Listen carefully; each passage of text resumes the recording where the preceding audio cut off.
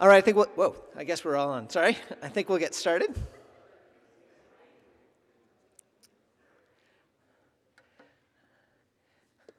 Does everyone have one of these who would like one, or do we have any? Okay. Hopefully, as people, if they come in through there, there's extras there, and I have some up here too if they're needed. Let me open us in prayer. Father, every time we have these meetings, it is an opportunity for us to just kind of step back a little bit and think about how you are at work among us in this church, and to also consider where you are calling us to go. And I pray that this would be encouraging and helpful to each other and honoring to you. We pray this in Jesus' name. Amen. So if you're new with us, we have two meetings, congregational meetings. We have kind of a fall kickoff that's more setting up the trajectory. And then in February, our bylaws say let's have a meeting where we will include like budget-related updates because our fiscal year is from January to December. But it also gives us a chance to kind of think about kind of what God is doing, where God is taking us. And I was thinking the other day about the place of, I think, what we might call godly pride. I don't know how when you hear the word pride, growing up, I very much thought about pride as always a negative thing, partly because I recognize in myself there's issues of arrogance that I knew that I needed to kind of repent of as I grew up. But one of the things I'm actually struck by is when you look at what Paul speaks sometimes of boasting in a positive way. Not boasting in a way where it lifts us up and it diminishes God, but a different kind of boasting. So Romans 15 is an example where we see, I have reason to boast in Christ Jesus regarding what pertains to God, for I would not dare say anything except what Christ has accomplished through me by word and deed for the obedience of the Gentiles. And it's interesting that he still uses the word boast, or you could almost talk about it being exulting. It's not just saying I'm praising God. There is a sense that I think that Paul has of kind of a humbled gratitude of seeing what God is doing and being able to participate in it, where there can be a certain kind of pride that doesn't diminish God but actually lifts God up. And I think there's an appropriateness about that we sometimes, and maybe you've had this experience, if you've ever been able to be involved in something where you've said, look at what God has done, and I got to be a part of it. And I was thinking about that for Trinity, and just thinking about this last week, ways that we can just have a certain kind of grateful pride, not because of anything great that we're doing, but because we see what God is doing in and among us. Just some examples I was thinking about. A grateful pride in the parents in our congregation. When I see the kids who are, during the church service, saying when I hear the Lord's Prayer with us, or when I hear them say, Lord in your mercy, hear our prayer, and them just kind of being involved, or even just the very fact that the kids are here. I mean, you who are parents of young children know just how much of a success it is if you get here on Sunday morning, sometime within the first 15 minutes of the church starting. And I see kids who are growing up in this church community feeling like it belongs to them, and there's an eagerness and enthusiasm, and I'm just grateful to see what God is doing in our parents. I take a grateful pride in Christ's work in our high school youth. One of the hard things about this year is that 6 of our number, I believe, are all leaving to college. And there's some pretty awesome kids that are sending out, like, if you've been in adult Sunday school, you know some of the best contributors are our high schoolers. And in my Paideia group, this is like when we're working on the Westminster Confession together, again, a couple of our high schoolers. And so I hate to see them go, and yet at the same time to be able to celebrate and go, God has equipped them and is sending them out, and we get to be a part of that work of seeing them as they're moving into the next stage of life. There's a gratitude that I feel about that. There's a gratitude that I have in seeing people in our church who are relatively young in the faith. And yet there is this awareness of the gospel that is taking hold of them. There's this growing desire to follow Jesus. There is this deeper connection with church that I'm seeing. And it's not anything we're doing, it's what God is doing. Or even I think of people who have been Christians for decades but still are not complacent in saying, okay, I'm good, but have this hunger and this longing to keep growing in knowledge and growing in Christ-likeness.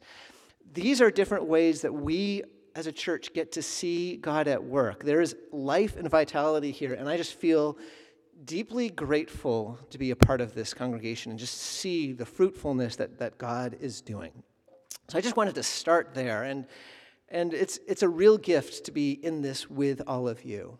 I also wanted to then share kind of this year, as I pray, I've been realizing it's important for me to kind of name my prayers well. That is, what I mean is I want to be able to pray in such a way so that I can actually look to see God answering them.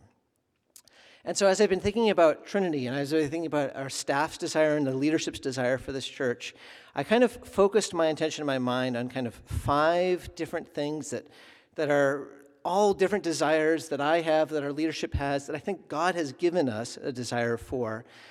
And because I don't remember things very well, I made them alphabetical, so it's A, B, C, D, E. So I wanted to just kind of share those with you. And the order is only because they're alphabetical. It's not in order of priority or anything like that. So you'll see the first one's all of life, discipleship, and so on. But I wanted to share so that you could know what we are seeking to do, and also so that you could join with us in praying about this. So, one of the most discouraging, I think, challenges to people's faith in our day is this belief that Christianity should be making a difference in people's life, and it's not. The sense that when they're looking at churches, they see what appears to be hypocrisy, or they see abuse, or they see just a lack of vitality. And I think that really is doing a number on many people. And I am convinced that this isn't the way it is. That is, that I am convinced that the gospel is powerful, that it's able to change us, often not quickly, but truly. I'm also convinced that we get to be involved in that process, even as we know that God is the one who is at work changing us. There are ways that we can, with our choices, choose to put off the old life and put on the new. So that's where our focus is on practices is right now. Our longing, you hear our mission statement that our calling is to be Christ's beautiful church for the good of the world. Part of what's driving that is a desire that we truly can make the gospel more credible by the way we're being changed. So that when people come into our community, they can say, God is doing something. This seems more true than I thought it was before. So that is like right now we are in this kind of 2-year process, and you know about this, of practices. We talk about habits for love. And so you might remember the first semester was talking about rest. This semester, you might have noticed, we're talking a lot about worship. These are kind of 2 different sides of just that simple question of what does it look like for us to love God with all of our being, and how can we move towards that? Next year, we're going to be asking kind of the basic question, what does it look like to love our neighbor as ourselves? What are practices that we can implement as we are seeking to be changed by the gospel? All of this together is part of this goal of all of life discipleship. How can we as a church continue to be made more like Jesus, not just in our thinking, not just in our passion, but in our lives? So our longing is that we be a community that makes the gospel seem more believable, both to us and to those who know us. So that's one of my prayers for this all of life discipleship, that we would see God changing us. The second one, this one is not on the same level in terms of the amount of effort we're spending towards it, but I thought I'd just mention it, and that is one of the things I'm praying for is that if God in his kindness would allow for us to get a building. For 20 years our church has existed. For 20 years we've rented, and God has blessed us in this. And it may well be that it'll be 20 more years that God will continue to bless us in that. One thing that we are convinced that we don't want to do is so focus on finding some property that it derails us from the things that matter most to us. So I'm not announcing some massive capital campaign or some major ambitious thing that we're doing right now. Our posture is much more of kind of prayerful waiting and a desire to be responsive if God gives us something that makes sense at the time. But I do want to say that I think there are reasons that even though a building has its own challenges, upkeep is not an easy thing, the things involved with that are not easy, that a building still would be better for us. I think it gives us greater possibility. I think about even when we try to use the church office, there's different things we can do, whether it's with youth or children or other things, that having a facility allows us to do that we're not able to do as much right now. Having a building, I think, makes us more credible. So it's not just possibility, but it's credibility, that we're in a community that wants things that feel established. As long as we're renting, it will look like we're not yet a church who has gotten its footing. And that's important if we're wanting to actually be connected to this community. And I also think a building gives us greater stability. As long as we are renting, the reality is it only takes something to suddenly change our lease. And thankfully, God is protected and provided.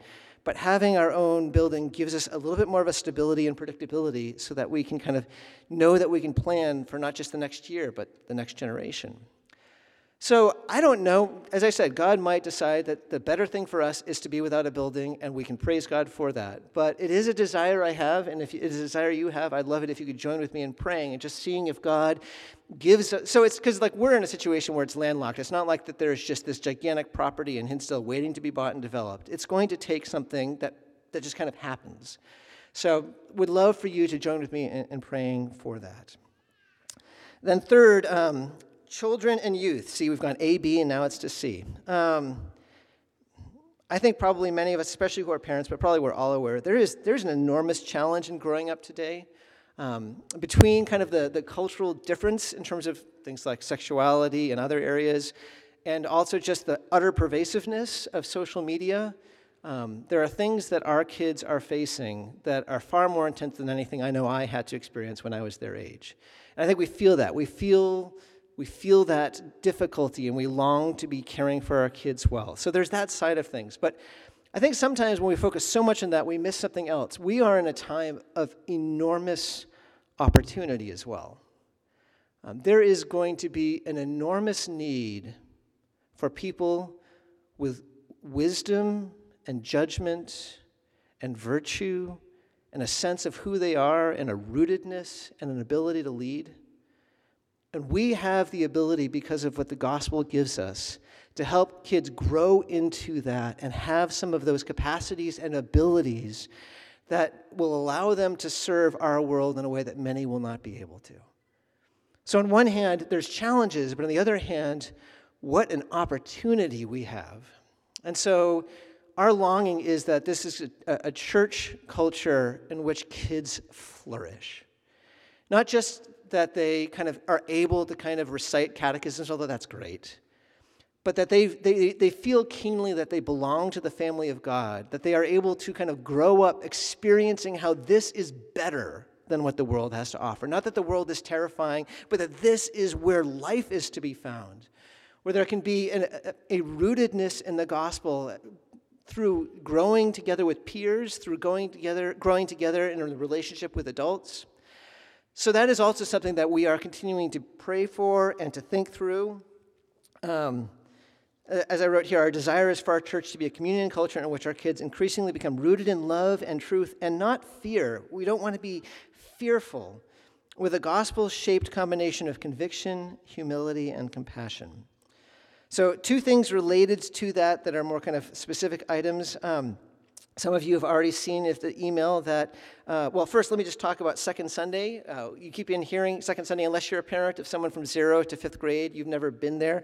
It's been awesome. We've had 3 Second Sundays we had to cancel in January because of weather.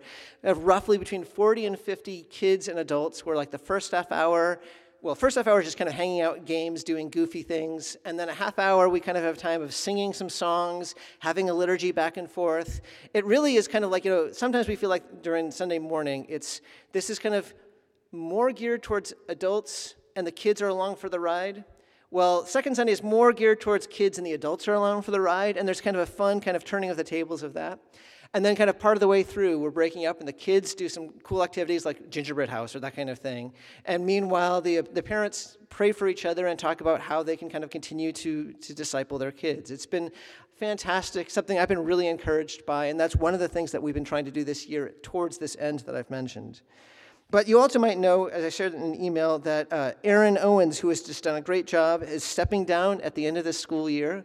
So one thing to be praying for, we are now searching for the next director of children's ministry.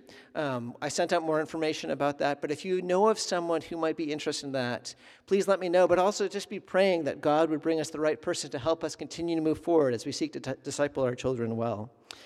And I want to actually hand it over now, because I've been doing way too much talking. I want to let Mackenzie share a little bit about what's going on with the youth.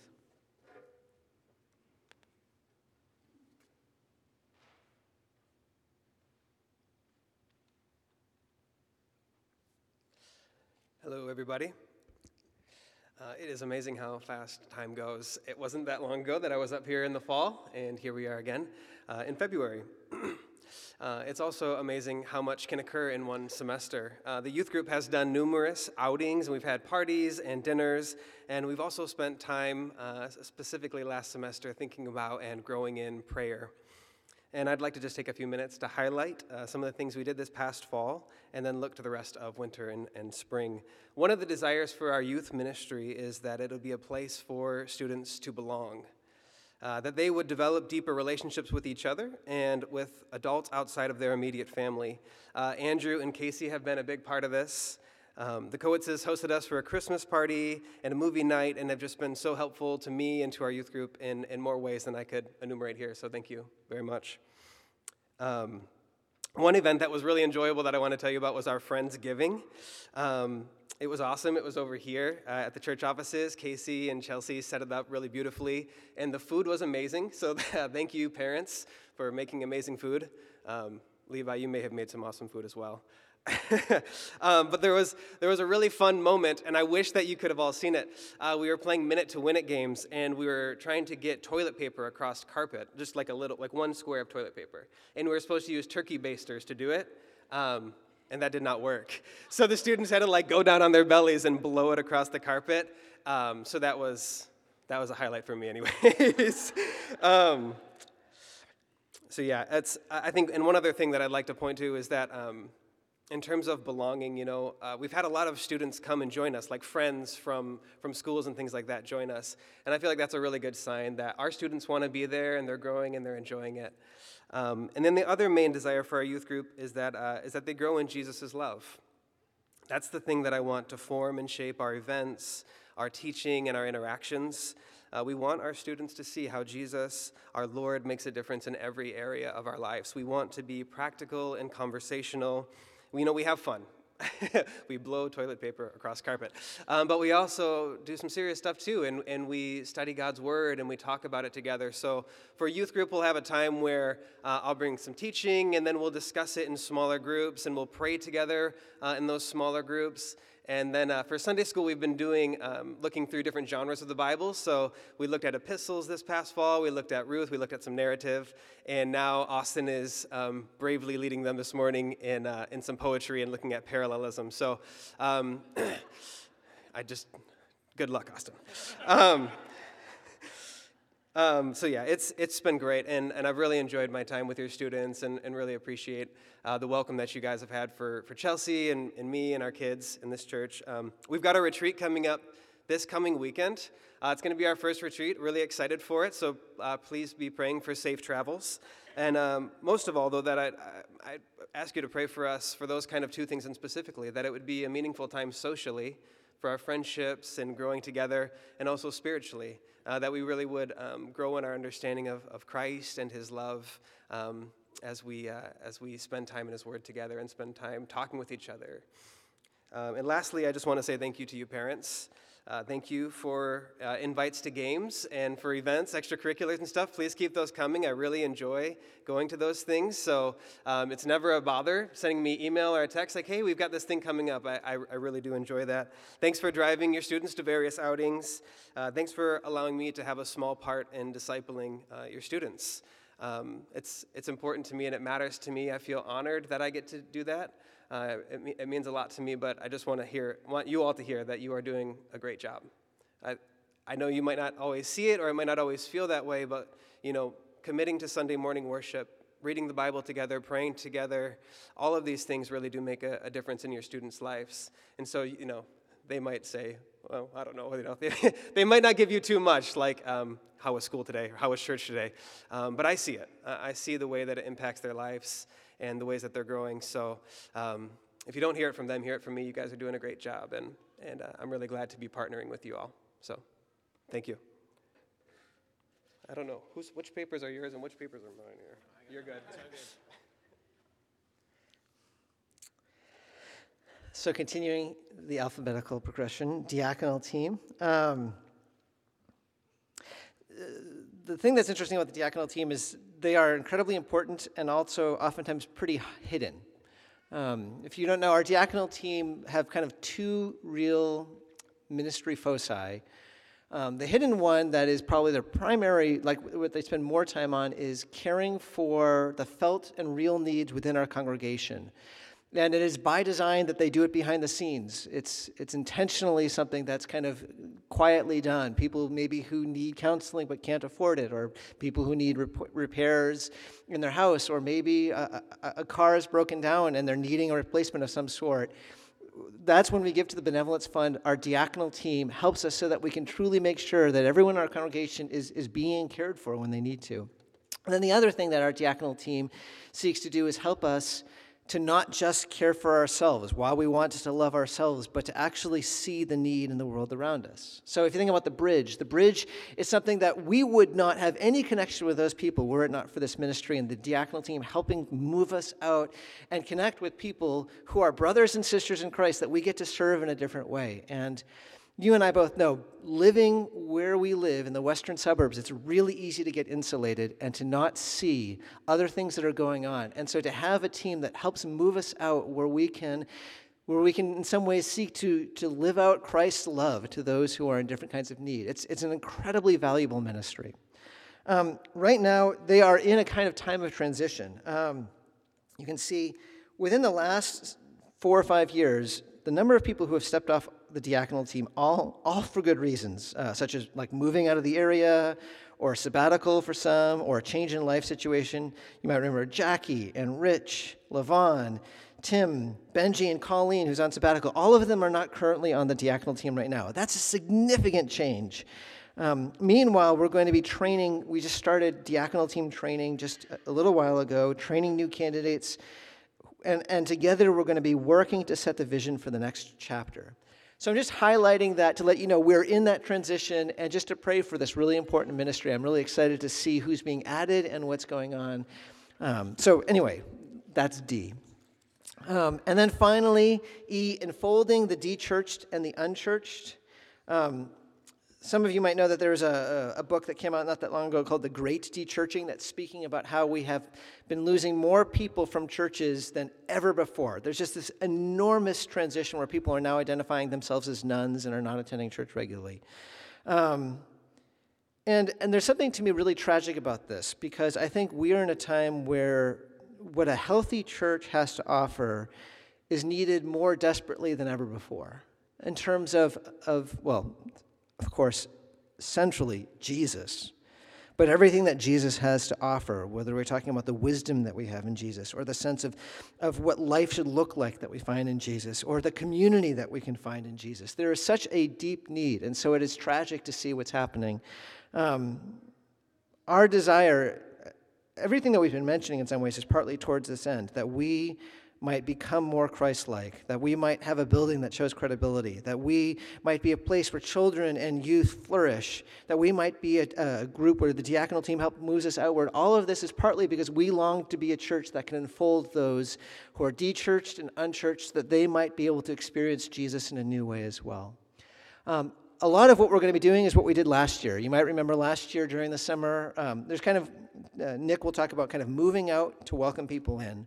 So moving into our community and seeing where good things are in our community and seeking to partner with that, whether it's farmers markets or these uniquely Thursday concerts during the summer, being part of the 4th of July parade, having our own float where we're doing music, and all of that with this gear towards this kind of block party that we welcome to people to at the end of August, where we just basically are saying, we love this town and we want to invite you in and to enjoy something with us.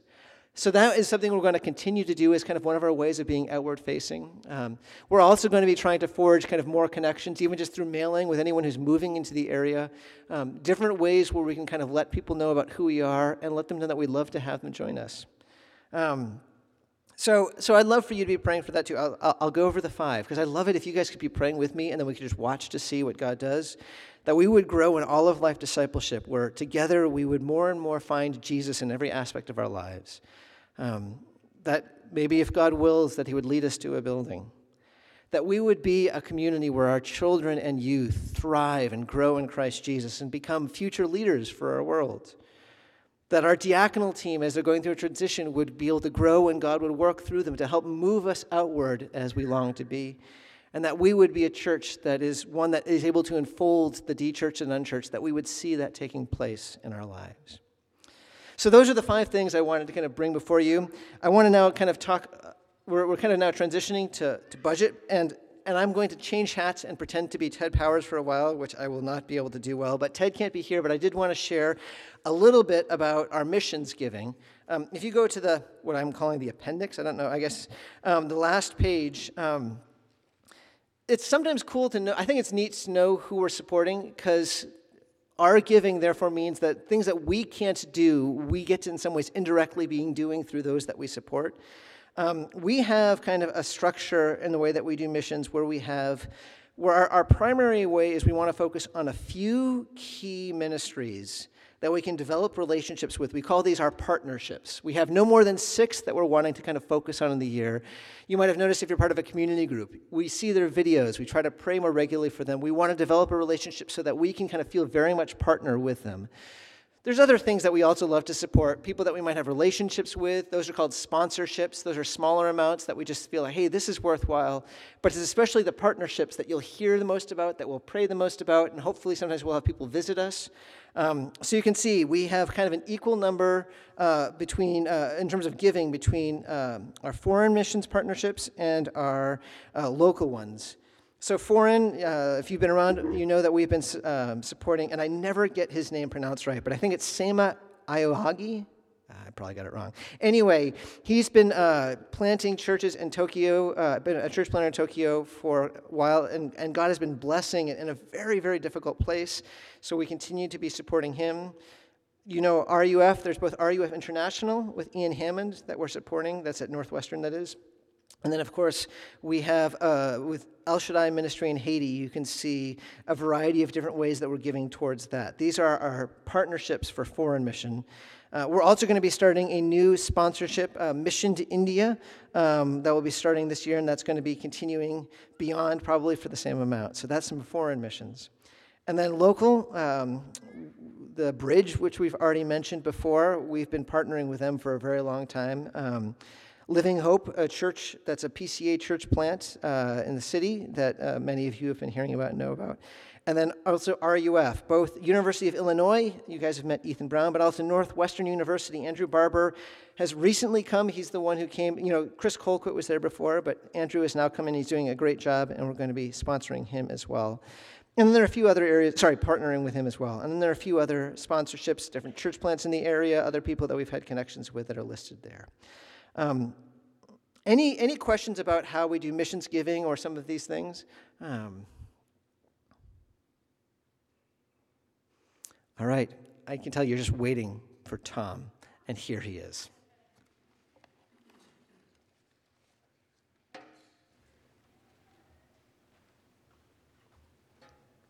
Nick just said that's a lot of pressure. Of course, at the beginning of the meeting, he said, I don't have to do anything today's meeting. I'm just going to sit here and make fun of the speakers. So he might seem supportive, but in reality, I've done this a number of times, as you are painfully aware. But it's dawned on me just the other day for the first time that this is the one period of time when there's a 10-minute block of time, and I can pretty much say whatever I want. And so I was inspired by Seinfeld. You might remember the Festivus episodes. And so I thought today, instead of doing the budget, I'm going to have a moment of sharing of grievances. So Nick, you're first on my list.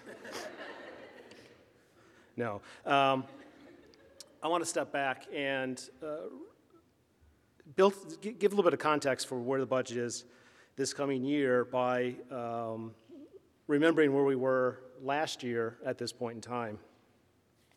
So, because sometimes the numbers are, you need some context to understand what they mean. So last year at this time, we said we were going to step out a little bit and make a couple of larger budget commitments, one of which was bringing on someone to lead youth ministry. And the budget that was presented at the time was $655,000, and that was, we felt a small stretch. There was, we were confident that we'd be okay, that we would potentially hit it. We also knew that we have a healthy cash reserves, and so we were not concerned that we were putting forward an unreasonable budget, but it was something that we thought was probably a bit of a stretch, based on the giving trends from the previous year. And as you might recall, sort of in the November timeframe when I get up for my annual giving appeal, I said we were looking pretty good. I thought we probably were going to come close to our budget number, but close enough, and so was thankful and was optimistic. So that number again was 655. That was the number that we were working with. Giving came in at 695. I mean, a phenomenal increase over what we thought was already a stretch. And it's just, year after year, I'm just amazed at how blessed we have been financially. The last 7-8 years, we've been in a very good place on the financial side, and we've been richly blessed. And so, to repeat the theme, thankful, boastful, that trying to meet a budget has not been a worry. And that is something we can be immensely grateful for. So, number 6 to the prayer, Thanksgiving. So let me dig into the numbers a little bit, just so you know where we're at. You can see that first block in numbers listed as 2023 budget versus actual. Jumping down to the bottom, you'll see that, again, the budget number was 655. Our actual came in at 675. So 20,000 more than what we had presented in the initial budget. Part of that was because as we were going through the process of bringing on McKinsey, or bringing on someone in that role, we decided to alter the budget a little bit and put a little more financial resources behind that. And then I think there was also a timing issue where the way it turned out for McKinsey, he came on, I think, 2 months earlier than what we had initially budgeted for, which I think was helpful to him and for kicking things off, but that's what led to a little bit higher number. So that number was not out of what we as a session were expecting. It was really in line with what we had done in adding to the budget over the course of the year. If you want to look at some of the individual line items, pretty much they're largely in line with what the budget was, no real major differences. The biggest one was in that adult and children's ministry line, and that's where our youth resident compensation falls in this budget, and that was the biggest sort of overage from the original budget, but what we had planned on. The other one that probably had a big increase, at least in percentage terms, was the office and admin. That was spending from, I've been doing this long enough, I should probably know that this is going to happen and build it into the budget, but I forgot. So once every 4 years, we have to renew our software for the QuickBooks that we run all the finance and payroll out of. And they're kind of mean. If you don't pay the renewal, they shut it off. So we had to do that. I should have known that was coming. I didn't remember to put it in the budget, so that was part of the increase. And then there were a few other things that were just higher. We had some higher printing costs this year and so forth. But again, not a big change. Percentage-wise, it doesn't look good, but we were okay. So that was 23 budget versus actual. I'll pause. Anyone have questions or, yeah, I guess questions. You can make comments too, but. All right, great. All right, so 23 versus where we're budgeting 24, you can see a pretty big increase going from 23 to 24. Again, maybe a somewhat of a stretch. We got a little confident after how well this year went, but there is a little bit of a stretch there as well. Now, again, not beyond plan, and there really is no major increase. There is a big increase, again, on that adult and children's ministries line. The main driver of that is we had only a part year last year with McKinsey coming on, but now it's 12 months, and so that increases, most of that increase is being driven by the change in going to a full year. So again, that was completely anticipated as we looked at adding this position a year and a half ago or so. The salaries and benefits are going up this year, again, reflecting inflation and the cost of living, so there's a modest increase for staff in terms of a cost of living increase, and then health insurance, of course, we took a little bit of an increase. Happy to say there was in the single digits, so I think that was a good thing as well in the larger scheme of things. The rest of the numbers are really pretty much in line with where we were this previous year. Any questions on any of the line items or any of the budget? Easy crowd. Yeah, Stu.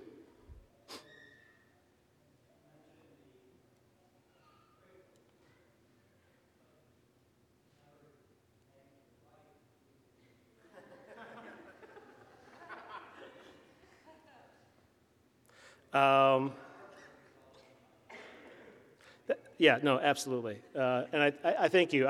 It's in my notes. No, yeah, no, absolutely. We're fortunate as well. It always feels funny to thank your wife. I mean, well, no, I mean, just because it feels, I don't know, because she's never here, and I just kind of feels like she's, it's like I don't know. Well, I think it feels funny because everything I do up here, I don't do any of this, right? And she does all of it. So I stand up here and make it look like it reflects something that I've done, and none of it really is what I've done. So that's probably the wrong kind of boasting. But what I want to say, yeah. So that is an immense gift. She's been doing this for a number of years, but doesn't take a salary, refuses to be paid, is thankful that she's able to do it. And so, on the one hand, remember that when you're asking her for a number, she's a volunteer. Stu. Stu's famous for saying, we have a deacons meeting tonight. Where are we at on the benevolence fund?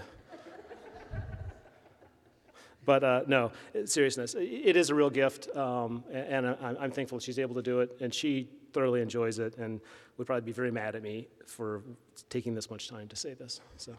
So don't tell her. Greg.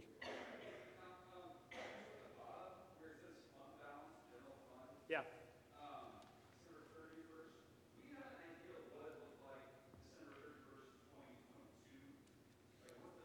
Yeah, so it's about well, actually, you can see if you look at where the actual giving was at 675.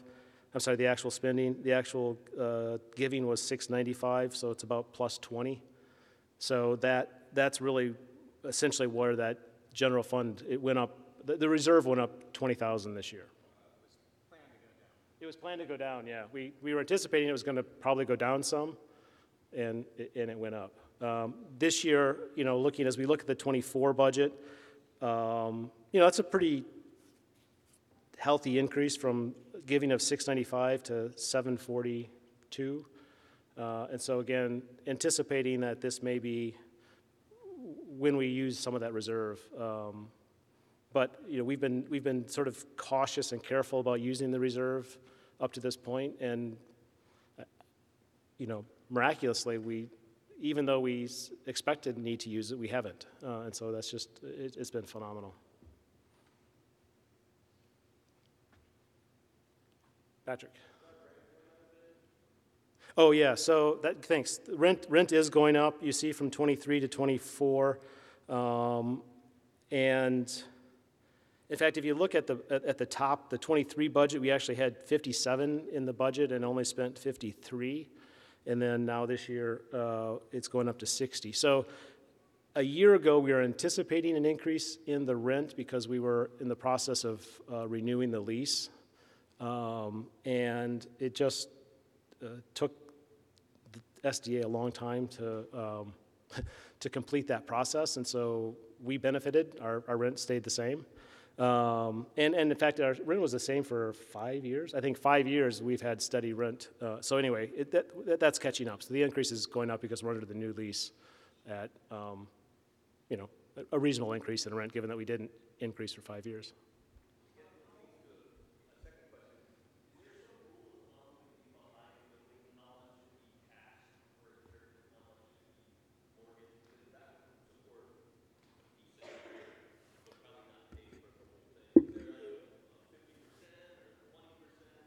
I'm more than happy to have Stu weigh in if there's a rule of thumb, but he's shaking his head no. So we've been looking at this, that very question.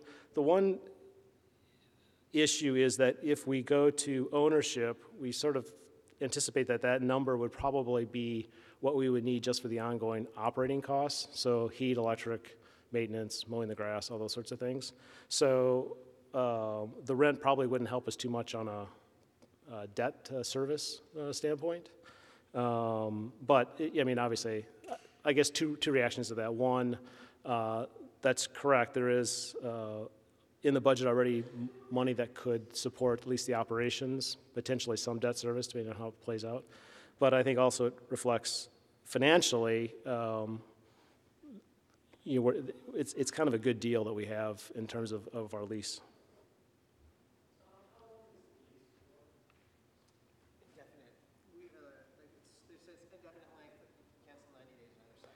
Yeah, so it's on a rolling year basis. It has out provisions of 90 days, both sides.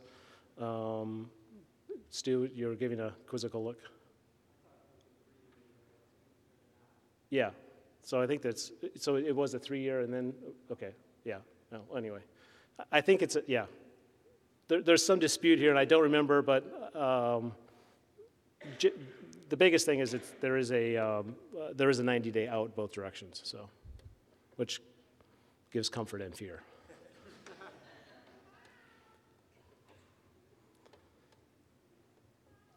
Other questions?